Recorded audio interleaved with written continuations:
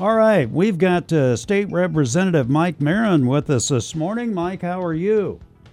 Doing good. How are you guys this morning? No, we're Doing good. well. Glad to have you with us. We're sad about the Illini not making it any farther than they did in the tournament, so we're trying to get over that. We've got a new women's basketball coach instituted now. What kinds of things do you see going on, Mike Marron? Well, definitely I think everybody's upset about the Illini, a little disappointed, but it was a good season, and I'm sure they'll be back next year. So, we're in Springfield this week. Things are starting to heat up. We got this week and then 2 full weeks left until the end of session, and this is where things always kind of get interesting over in Springfield. So I'd keep your eyes and ears on the news over here, because I think this is when all the activity happens. Well, he was telling us yesterday over on the Senate side, he was telling us that none of the governor's appointees had been selected yet. So they were actually all kind of ad hoc people. And I never stopped and thought about that before. Yeah, that most of that work is handled on the Senate side, so I was aware of that. I'm not really sure what the delay is, but I know that was kind of first and foremost on the Senate's mind yesterday, having confirmation hearings. Which, we're getting close to the end of the governor's first term, so it's a little bit of an oddity. I know COVID has messed everything up, but that's.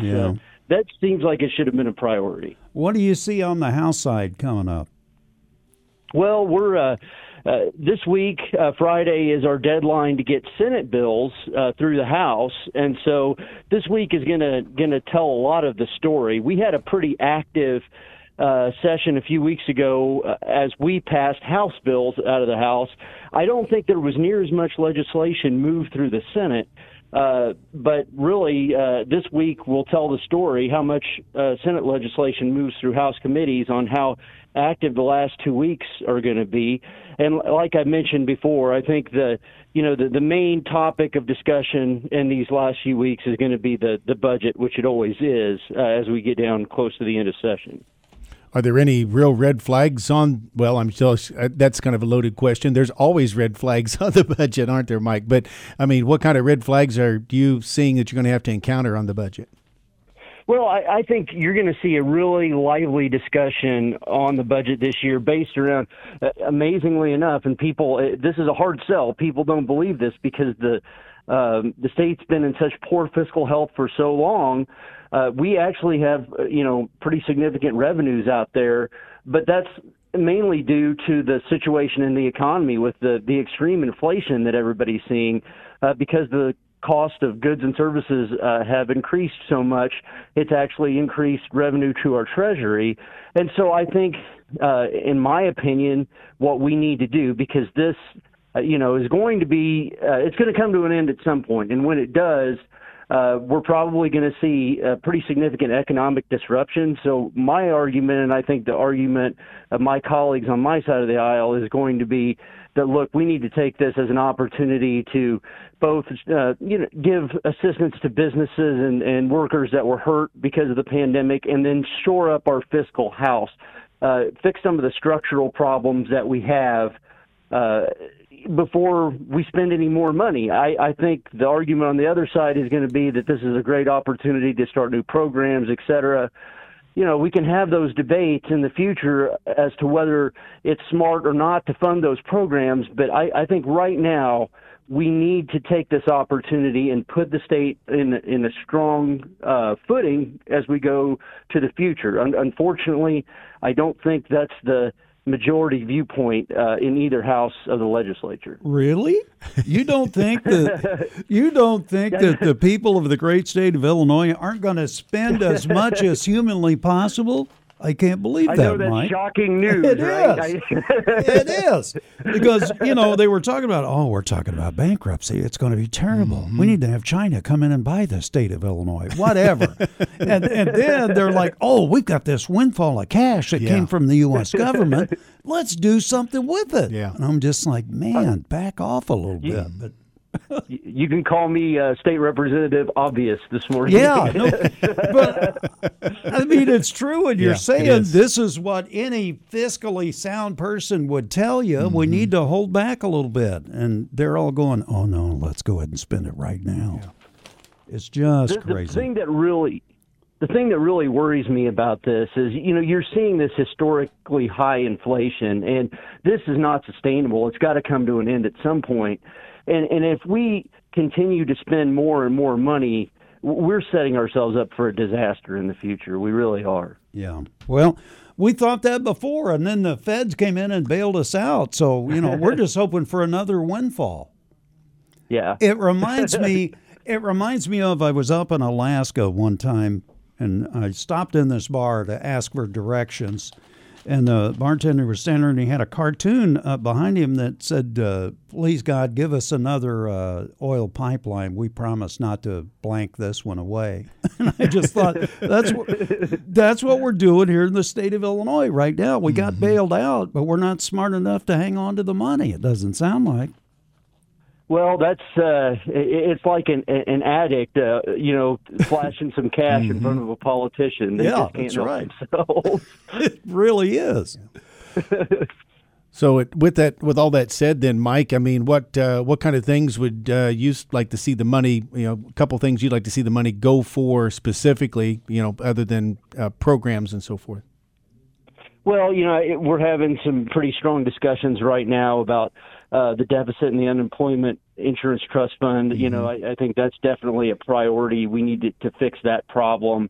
And then really, I think try to get our pension debt under control. That right now the pension payment makes up basically $10 billion of a $40 billion state budget. So if we can get that cash working for us and get that pension liability down, it will both enable us to meet our pension obligations to the people that we promised these benefits to, but then it could lower that payment towards more manageable, and then we can have the discussion on that budget area that's freed up. Are we going to give that money back to the taxpayer in refunds? Or are we going to spend it on programs?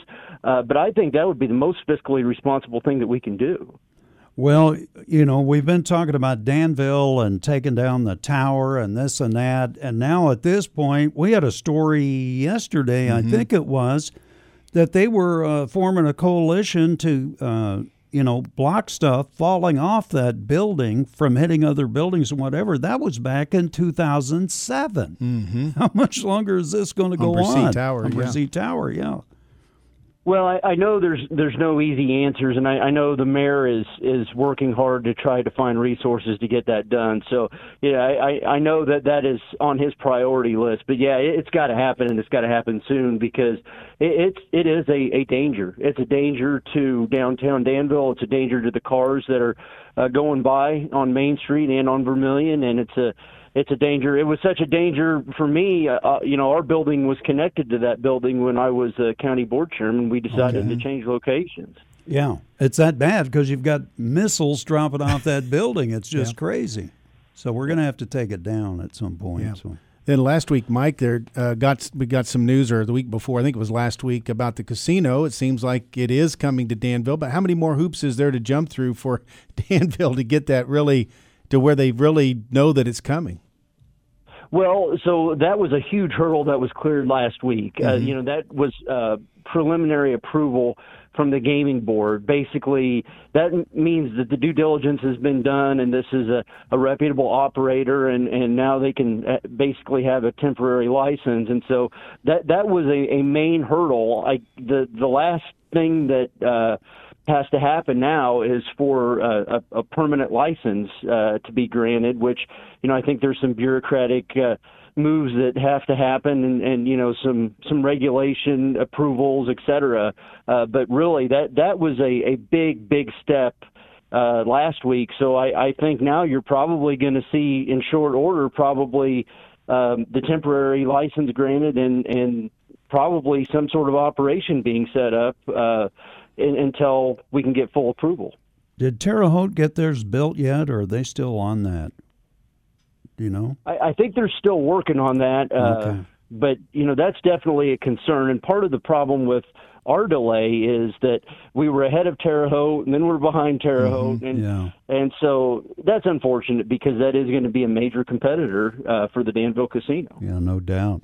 Have you heard any rumblings about daylight savings time in Springfield? We're hearing it all over the place over here. What is Congress doing? Have they lost their minds, or what's going to happen here?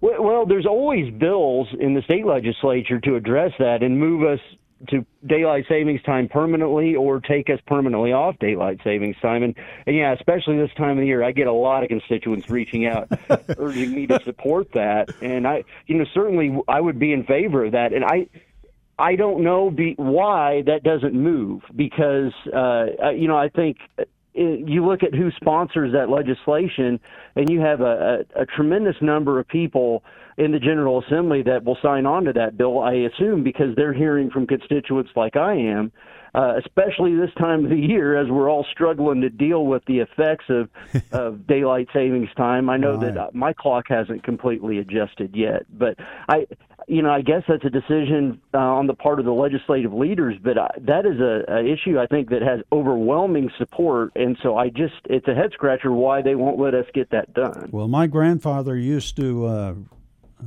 raise cattle out on his farm, and he used to tell us all the time, the cattle don't know the time changes. So, something to think about, I guess. All right, sir. Well, Mike Marron, thanks for your time this morning. We sure appreciate it. It's always good to talk to you guys. All right. Take care. We appreciate it.